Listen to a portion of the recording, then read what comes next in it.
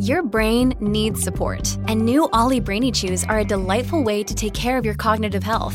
Made with scientifically backed ingredients like Thai ginger, L-theanine, and caffeine, Brainy Chews support healthy brain function and help you find your focus, stay chill, or get energized. Be kind to your mind and get these nootropic chews at ollie.com. That's OLLY.com. These statements have not been evaluated by the Food and Drug Administration. This product is not intended to diagnose, treat, cure, or prevent any disease.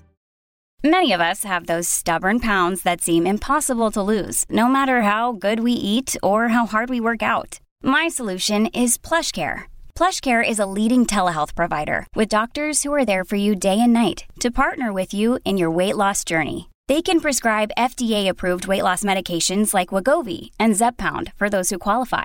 Plus, they accept most insurance plans. To get started, visit plushcare.com/weightloss. That's plushcare.com/weightloss. Ryan Reynolds here from Mint Mobile. With the price of just about everything going up during inflation, we thought we'd bring our prices down. So to help us, we brought in a reverse auctioneer, which is apparently a thing. Mint Mobile Unlimited Premium Wireless. How to get 30, 30, bit to get 30, bit to get 20, 20, 20, bit to get 20, 20, bit to get 15, 15, 15, 15, just $15 a month? Sold! Give it a try at mintmobile.com/switch. $45 up front for 3 months plus taxes and fees. Promo rate for new customers for limited time. Unlimited more than 40 gigabytes per month. Slows full terms at mintmobile.com. Welcome to the New Books Network. Hello, everybody, and welcome back to New Books in Psychoanalysis, a podcast channel of the New Books Network. My name is Philip Lance, and I'm a host of the channel, the Psychoanalysis Channel.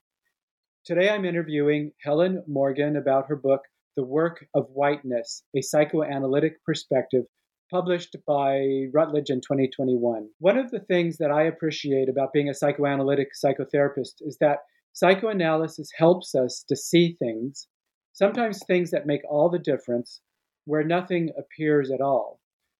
Whiteness can appear to be nothing at all, which is why we needed this book from Helen Morgan. Helen is a Jungian training analyst and supervisor and fellow of the British Psychotherapy Foundation. Her background is in therapeutic communities with adolescents and in adult mental health. She has served as the chair of the British Association of Psychotherapists and chair of the British Psychoanalytic Council. She has published many papers, including several on racism. Welcome to the program, Helen. Thank you very much, Philip. It's good to be here. So I always start off with a really simple question, which is why did you write this book? Well, it's more the history of how it came to be written, really. That back in the 1990s, I was working with a black patient who I call Dee in the book. And I got very intrigued by the relationship between us, and particularly some incidents that happened around race. And I was very puzzled. I was very aware I'd done so little work for myself around race, and couldn't find an awful lot in the literature. So I did what I could and wrote a paper about her and worked with her, and then got interested in thinking about race in other areas such as supervision, in our institutions, in our theory. Why wasn't it getting talked about more? And then I was asked a couple of years ago if I'd put the papers together into a book, and I thought, that'll be easy. But as I started working on the book and researching more, I realised I was much less interested. My focus shifted from race and racism to whiteness. And I began to realise there was a whole area of myself that was unexamined. I just hadn't explored, thought about, read much about. It hadn't come up in my analysis. So I also sort of realised I had no authority to speak up for people who are of colour. But what I could do is try and explore more whiteness and what it meant particularly from a psychoanalytic perspective. So I ended up going down a whole different trail, using some of the material from papers I've written, but much more focused on whiteness. And I imagine a lot of people would think, this is a recent wave of books following George Floyd's murder in the summer of 2020 here in the United States and the Black Lives Movement. But when did you begin working on this book, in terms of actually writing the book? I started it probably about 2018, 19. And in fact, I sent it off to Routledge. I finished it the summer after George Floyd's death. So it was only the last few months of Black Lives Matter. The coincidence of Black Lives Matter and indeed COVID and the use of Zoom is that what I thought was going to be a book read by 2.5 people has turned out to be suddenly something of significance, because it's something that, because of Black Lives Matter, people are talking about. But in fact, it was practically finished at the time of George Floyd's death. I mention him in the book because I still hadn't finished, but it was, the bulk of it had been written before then. Uh-huh. Well, and then since you mentioned that this the kind of timeliness, I'll jump to sort of what has been the reception. Sounds like you're pleased that more people are paying attention to it than you expected.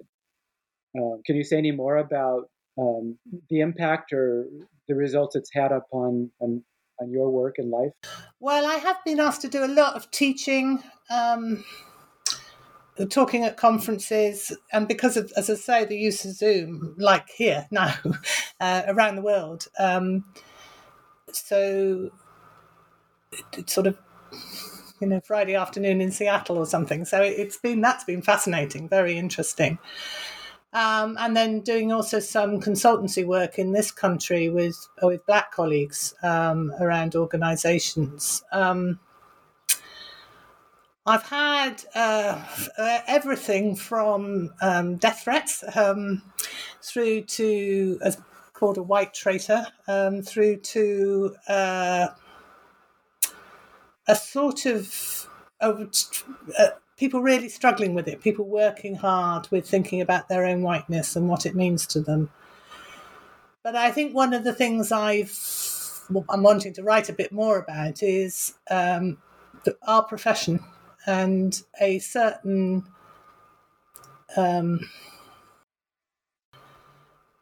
I use the term that Charles Mills, the philosopher, uses, which is white ignorance. There's something quite where he takes the word ignore as an active verb in the middle of ignorance. And I think, along with some people in the profession who are really working and wanting to work at this and to try and address it, there's a sort of ignoring of the subject.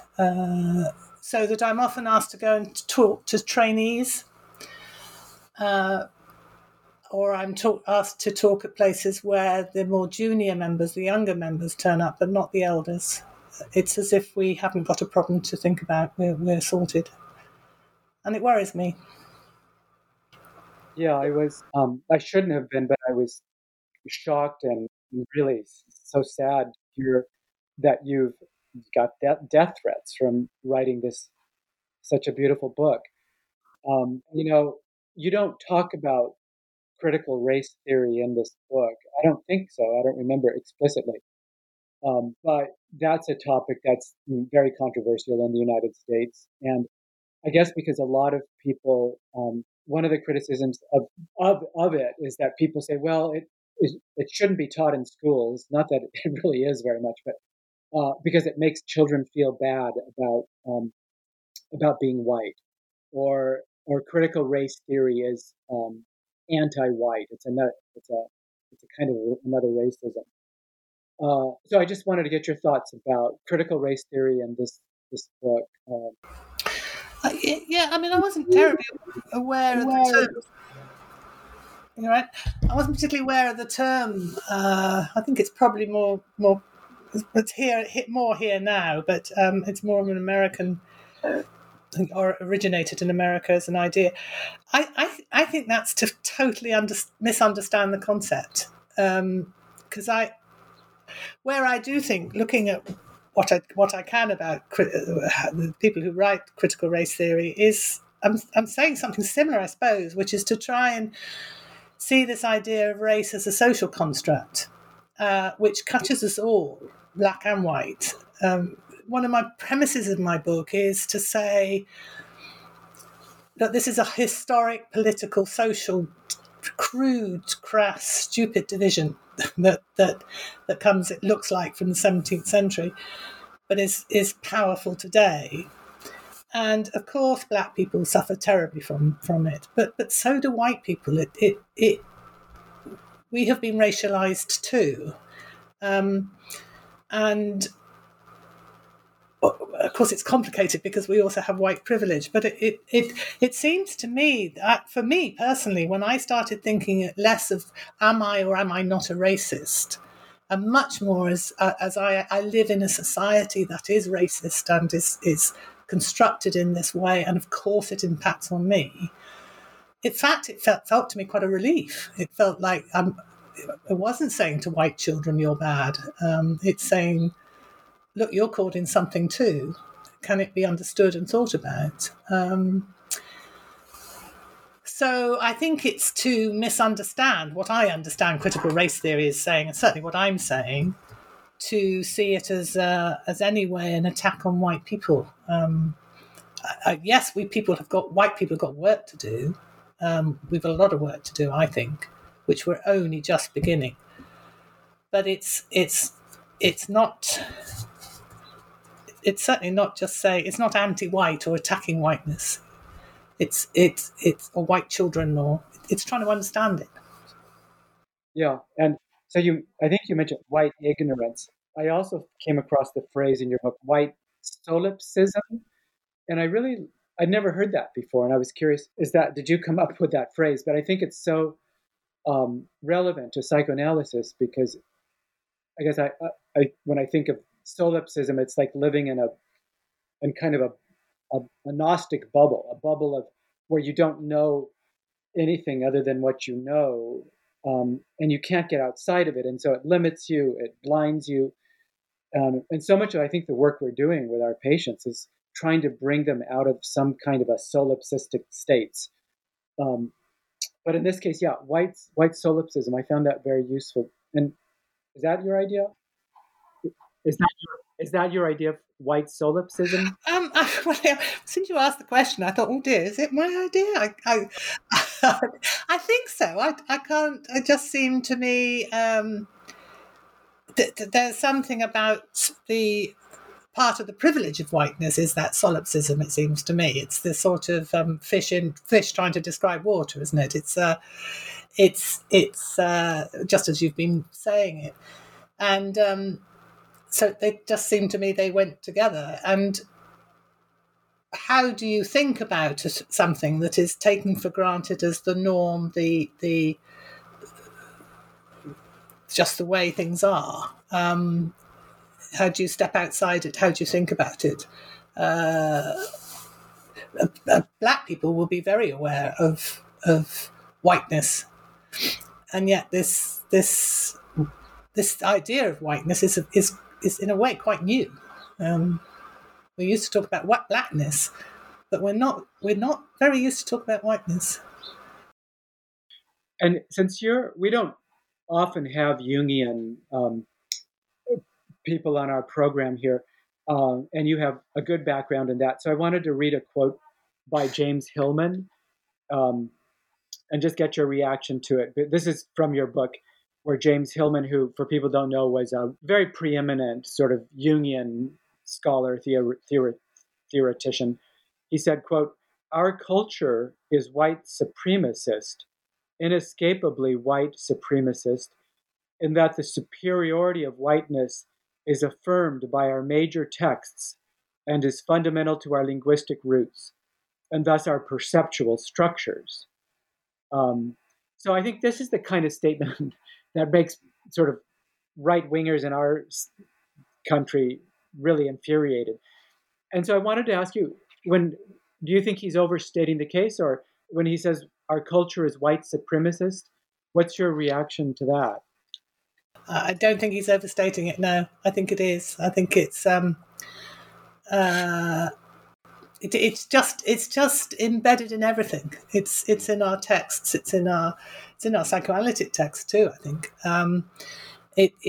there's something around this assumption of white superiority that is just there in the air we breathe, the water we drink, and which makes it terribly difficult to challenge and work with. But I think it's there.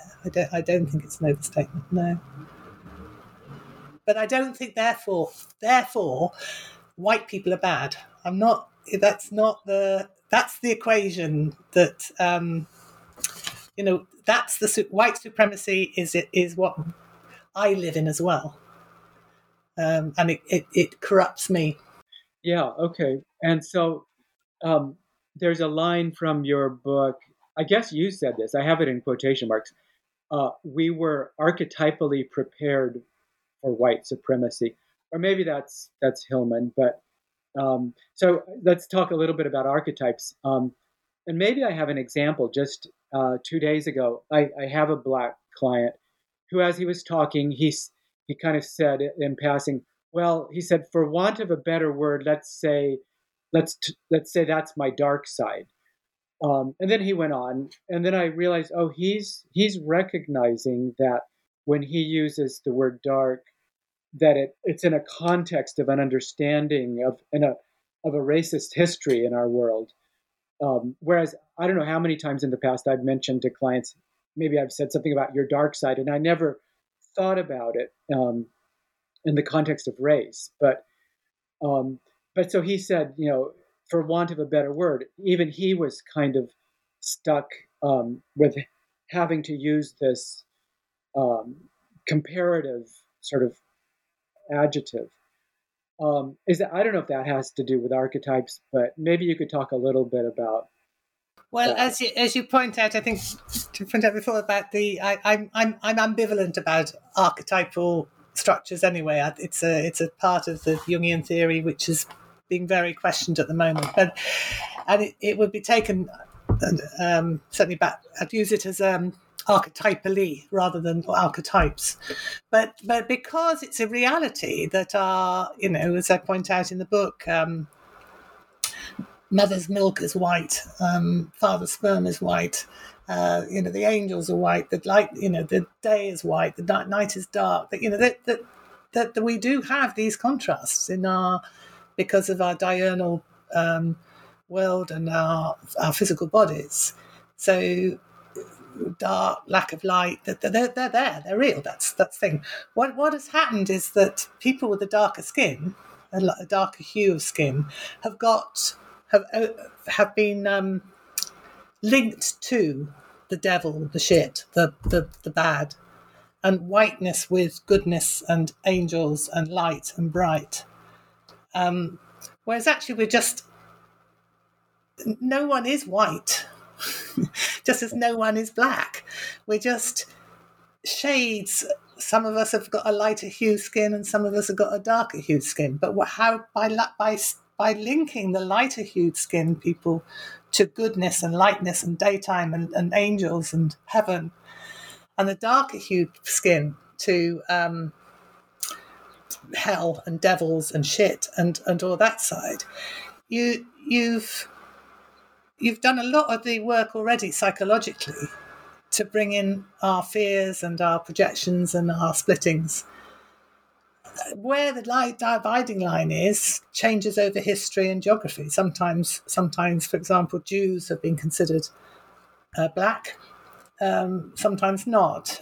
Southern Europeans, Irish, etc. They move around because it's such a nonsense division. But we are then left with a legacy. So when you talk about the darker side, we also have to live with and work with the link that's been made between people with a browner skin to the bad and the hell and the evil, which is a construction. Does that make sense? Yeah, and there was it took me a long time to get my head around the fact that race is not an essential, it's really hard for people, and as it was for me to understand that for the longest time. Of course, it's an essential thing. It's biologically just there. But you have a good part in your book where you kind of help educate us about how it is a social construction. And let's see. Well, let's move on to Bion a little bit because, and I'm not sure I have a question here, but I just I like how you used sort of some Bionian concepts in your work. And I have let's see, I think this is a quote: "To fail to acknowledge difference, to assume color blindness, leads us more into the realm of minus K. Whereas K symbolizes knowledge, minus K represents not only ignorance, but active avoidance of awareness, where the truth would disadvantage the individual or the group, were they to allow themselves to know." So that's a lot there. But so for people who may not be familiar, I guess we could think of K as knowledge. So minus K is a lack of knowledge, but that kind of charades or masquerades as knowing, but it isn't really. It's missing something. So I guess what could we say? Your book is an effort to help us come to true knowledge about whiteness, and not a minus K about whiteness. Does that sound right? I suppose so. It sounds a bit grandiose, I suppose, but I got very interested, and I want to write some more about it, actually, because I don't spend a lot of time on Bion, but I did link it to this idea of white ignorance and Charles Mill's concept and the epistemology of ignorance, which he writes about. And it struck me that I've always been interested in the idea of it, because it's not just knowledge of like physics or something like that. It's knowledge as in relationship is what he's interested in, because his other links are love and hate. And there's something about the active nature of minus K, which is what I think I'm meeting quite a lot in the profession, actually, is a sort of a wish not to know, or not to think about it, not to, and of course, white privilege is maintained by white ignorance. If we are to face what has happened and what does happen, what our whiteness means, and what we would have to give up, then well, there's a lot to give up. So in fact, the investment in minus K, I think, is very strong for white people. It's always dragging us back, I think, to a place of not knowing. Yeah, and so what we might have to give up, that kind of brings me to the Kleinian piece. Around reparations. For some people in our society, may when we're talking about race issues and reparations, immediately they assume we're talking about making some kind of financial compensation to people who have been hurt and damaged. But within the Kleinian psychoanalytic world, reparations means something very interestingly similar and different, but it's about recognizing the intrapsychic damage we do when we're in extreme states of emotional states, as we often are as infants, and beginning to repair that internally. So at our institute in Los Angeles, we recently had a seminar where we had 2 Black psychologists who read papers on reparations, and they didn't explicitly link it to Kleinian reparation, but they were speaking to an institute of people who are immersed in Kleinian psychoanalysis. And it was really interesting to see how Kleinian psychoanalysis can help us as a country begin thinking about we're never going to be in a good place as a society, or healthy as a society, or as individuals, until we can acknowledge guilt, hurt, damage that has happened, that we've done to others, and to enter into this reparative state of mind. And anyway, there are some really good sections in your book along those lines.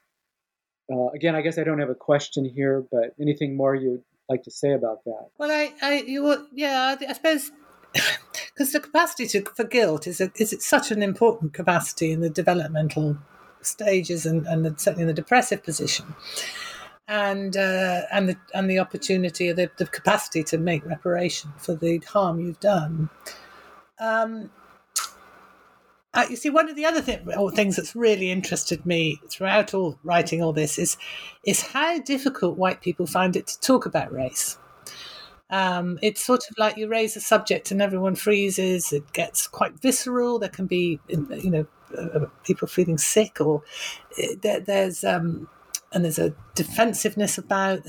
And what people often say is, "I'm terrified I'll say the wrong thing and I'll be racist." And if you're investigating that, mostly what I found, and certainly in myself, I'm not separating myself from this. I know it. I know that frozen state, that fear of getting it wrong. But what I realised is that mostly what we're scared of is being seen as racist. We're not actually concerned about have we actually done any harm to anyone else. So we watch our language, make sure we're saying the right accepted words, etc. Try not to trigger anything, etc. But is our primary motive the concern for the other, or is it what Stephen Mitchell calls guiltiness, which is much more about, oh God, I'm going to be labelled a racist? And I think they're very different things. Does that make sense? Well, say a little bit more about, the white guiltiness. That's, and because now we're in the relational world, I guess, of Stephen Mitchell. But because I'm not sure, when I read it in your book, I got it. So tell me again, what is white guiltiness as opposed to guilt, I guess? Well, I think it's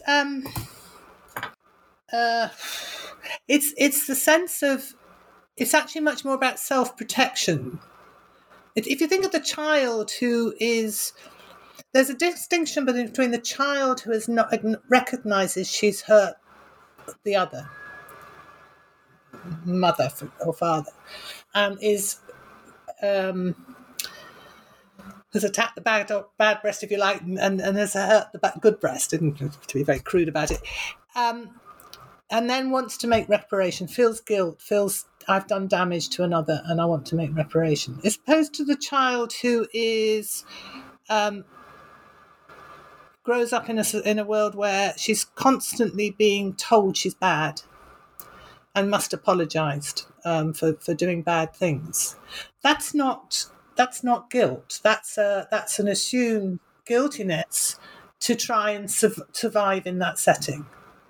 And I think white guiltiness, as I understand it, is much more, Adrian Harris calls it, comes from the paranoid schizoid position more, which is to fend off the anxiety that comes with the depressive position and the fact. So I must be very careful not to maintain a good sense of myself as a good person, by not saying anything or appearing to say anything that could be labelled racist, rather than I want to work from a position that I don't want to hurt people. And if I do hurt people by saying something that is racist, then I want to engage in that and find out about what has happened to the other person and what harm has been done and what reparation I can make.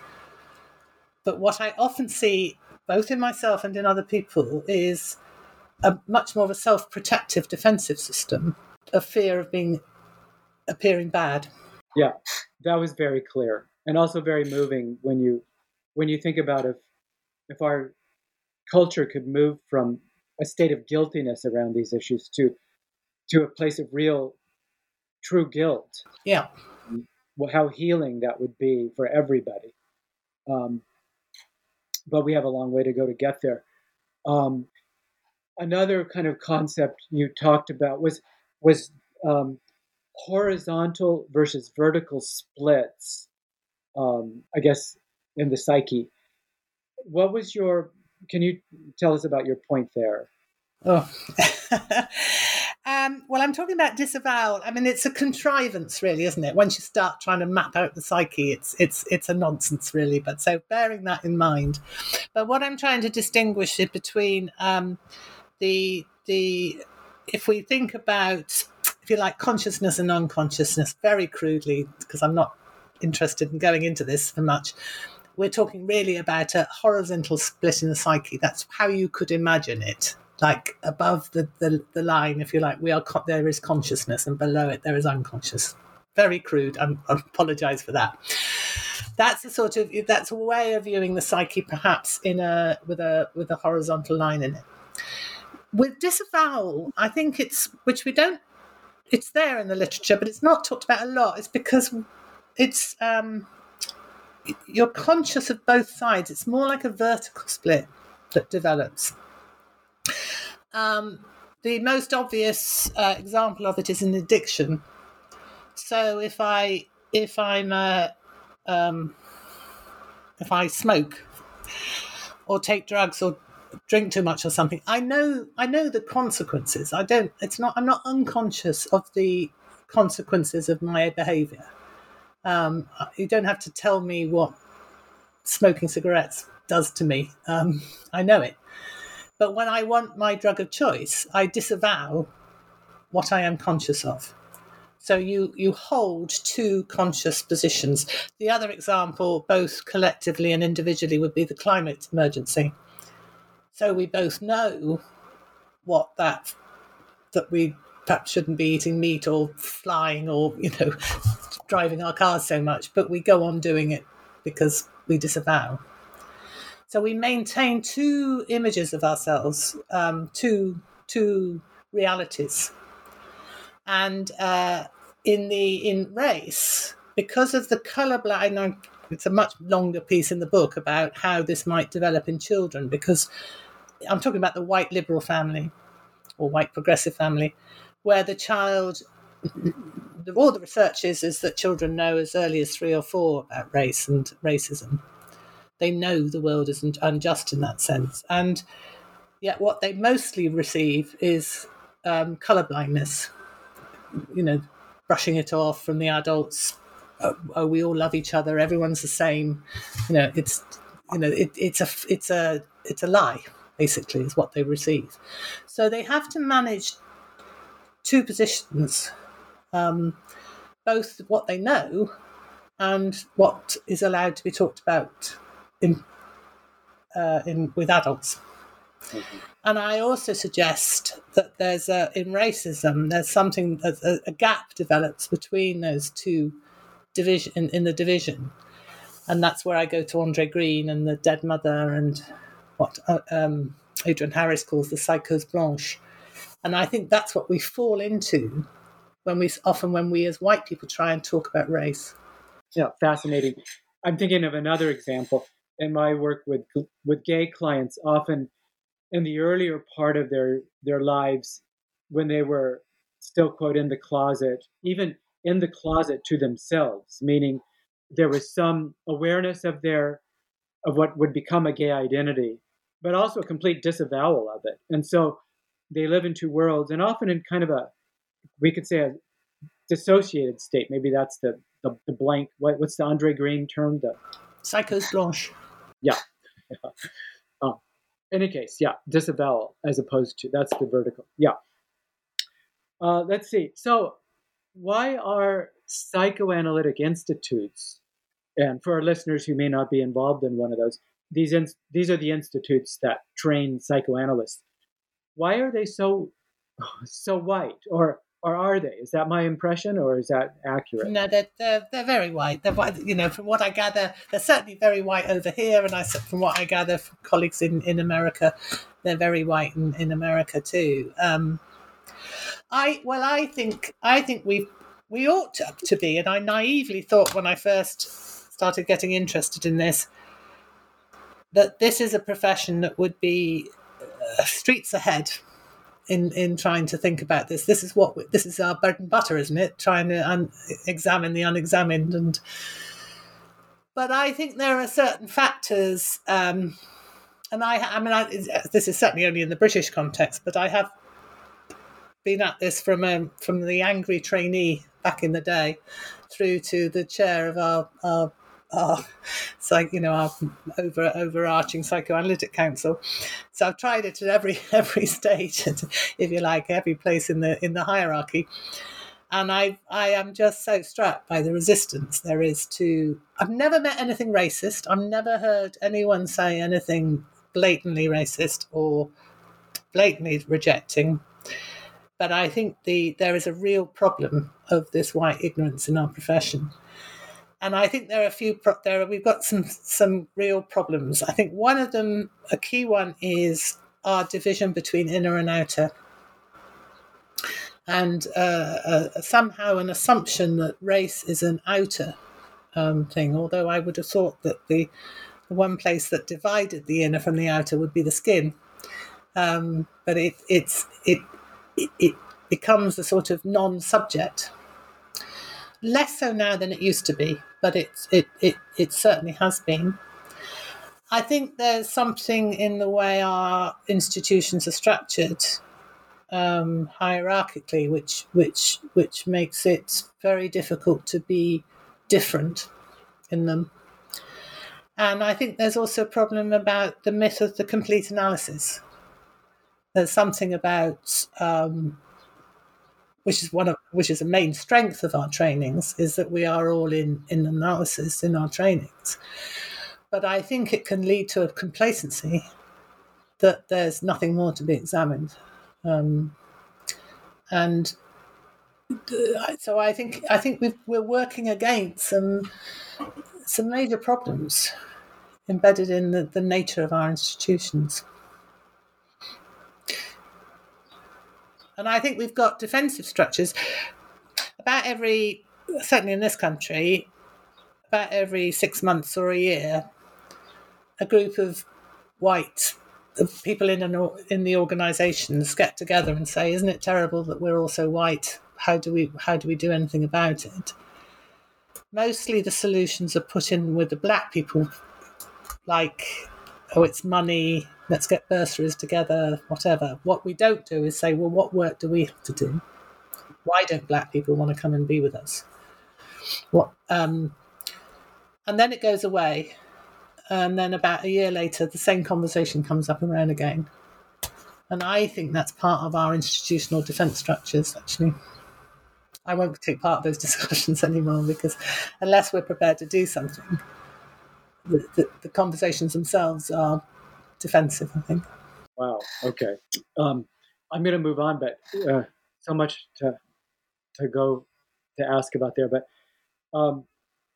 there wasn't a lot of clinical material in your book, although there was some. And there was one little vignette you told that really struck me, again, as sort of what psychoanalysis can bring that other therapeutic modalities might not. But you told about a client who had come in and she kind of disclosed to you a racist interaction she'd just had. She was embarrassed, but she, caught herself and recognized that she had these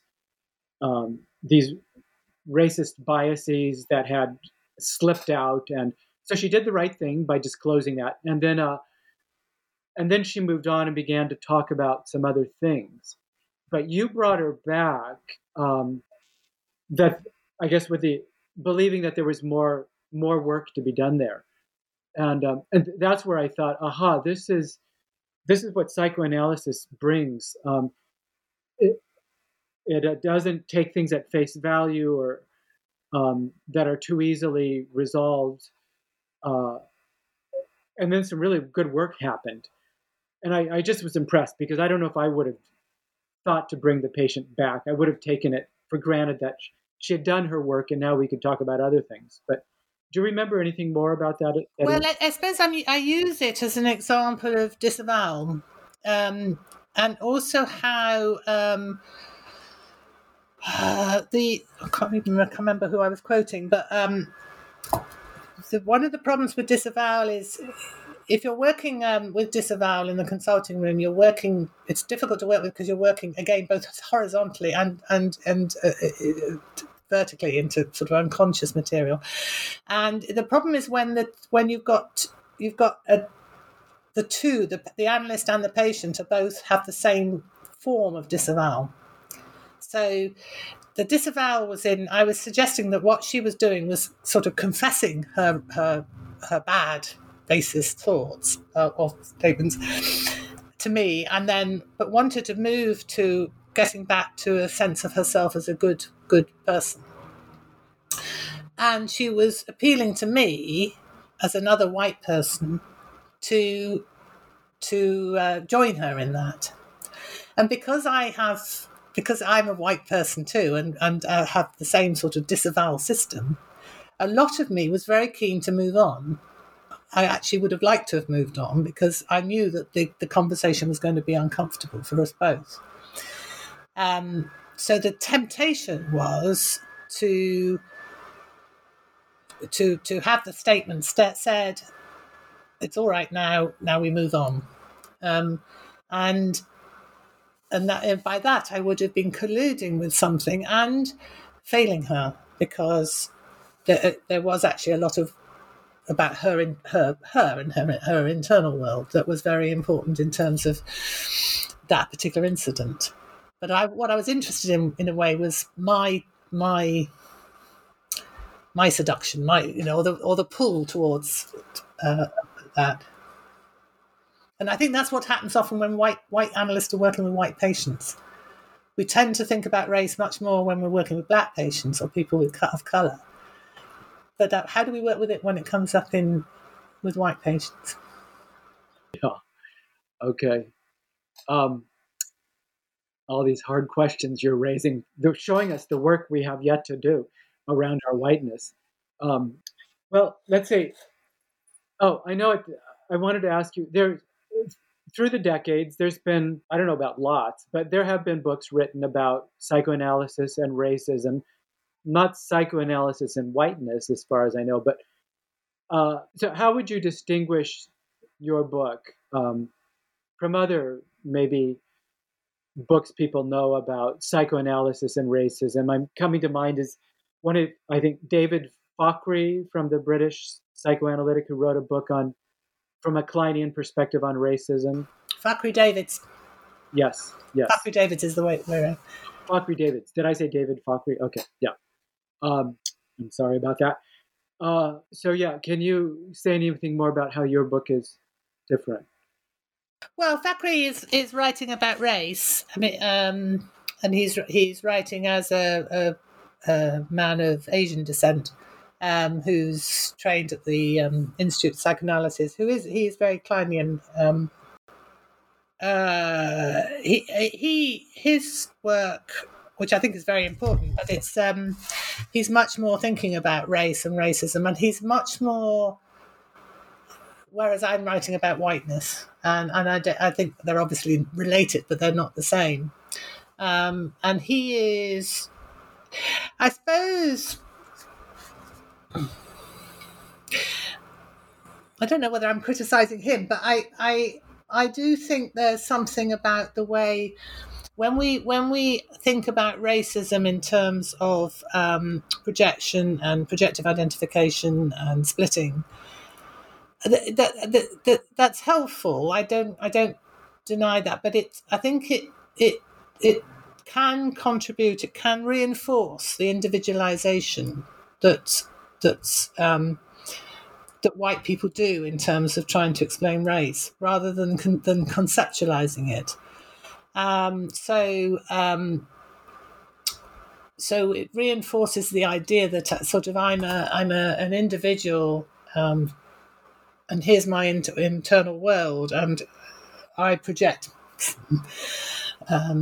shadow material onto the other, etc., etc. All that is true, but it's helpful, and I think Thackeray does an extremely good job of describing that. But it sort of misses the social political context, I think, in it. It's a way of seeing how the individual utilizes the racist structures.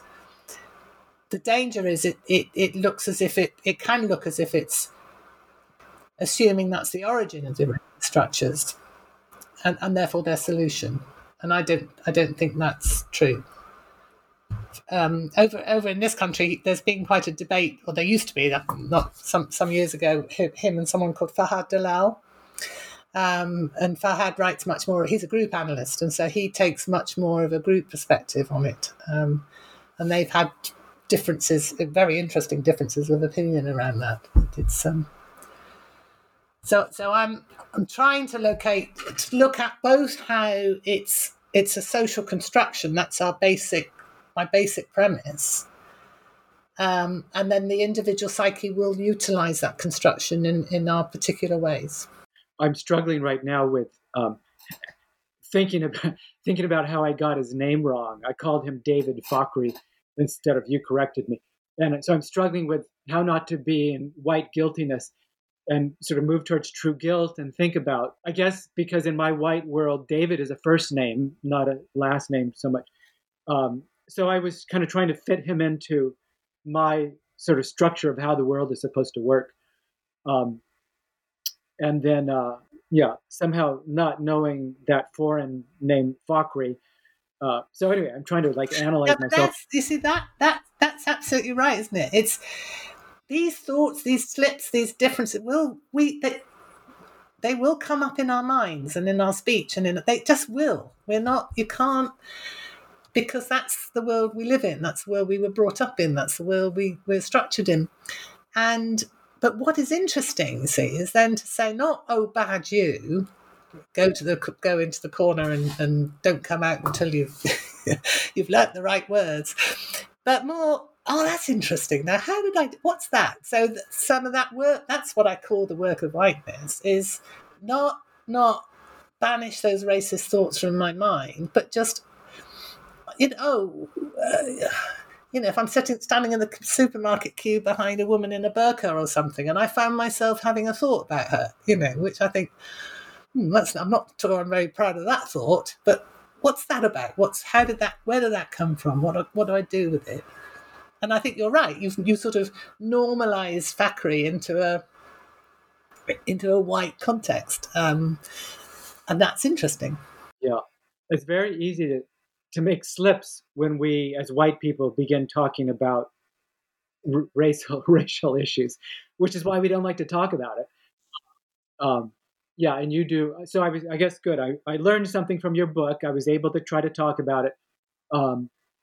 You do reference Robin DiAngelo, is that her name? White fragility. So I was trying not to be too fragile and sort of risk talking about that. So speaking of books, other books on this topic, do you have any of final question, any other books you recommend that you think are really good? Well, I do think Robin DiAngelo is important. I don't agree with everything she says, but I think her book is important. In fact, she's written another one called Nice Racism: How Progressive White People Perpetuate Racial Harm, which is a bit of a you have to take a deep breath to read that one. But it's a challenge. But I think we ought to be reading these books. I think there's in terms of race and psychoanalysis, I don't know, Celia Brickman's work I think is very interesting. She challenges a lot of some of the terms we use, where they come from. Words like primitive, for example, is very questionable in terms of its roots, and yet we use it all the time without thinking about it. Not in a racial context, but it without really understanding its roots. And I think she's Race and Psychoanalysis, Aboriginal Populations in the Mind is her book. And it's a good, thorough book that takes a lot of, she's She takes a lot of Freudian texts and looks at those. But if you're in the business, as it were, it's a book that's worth reading. But there's quite a lot more books written now, a lot more papers in the psychoanalytic world. But it's becoming more of a subject of discussion now. Frank Lowe is another British psychoanalytic psychotherapist, Black British psychoanalytic psychotherapist who works at the Tavistock and has done a lot of work thinking about race in the profession.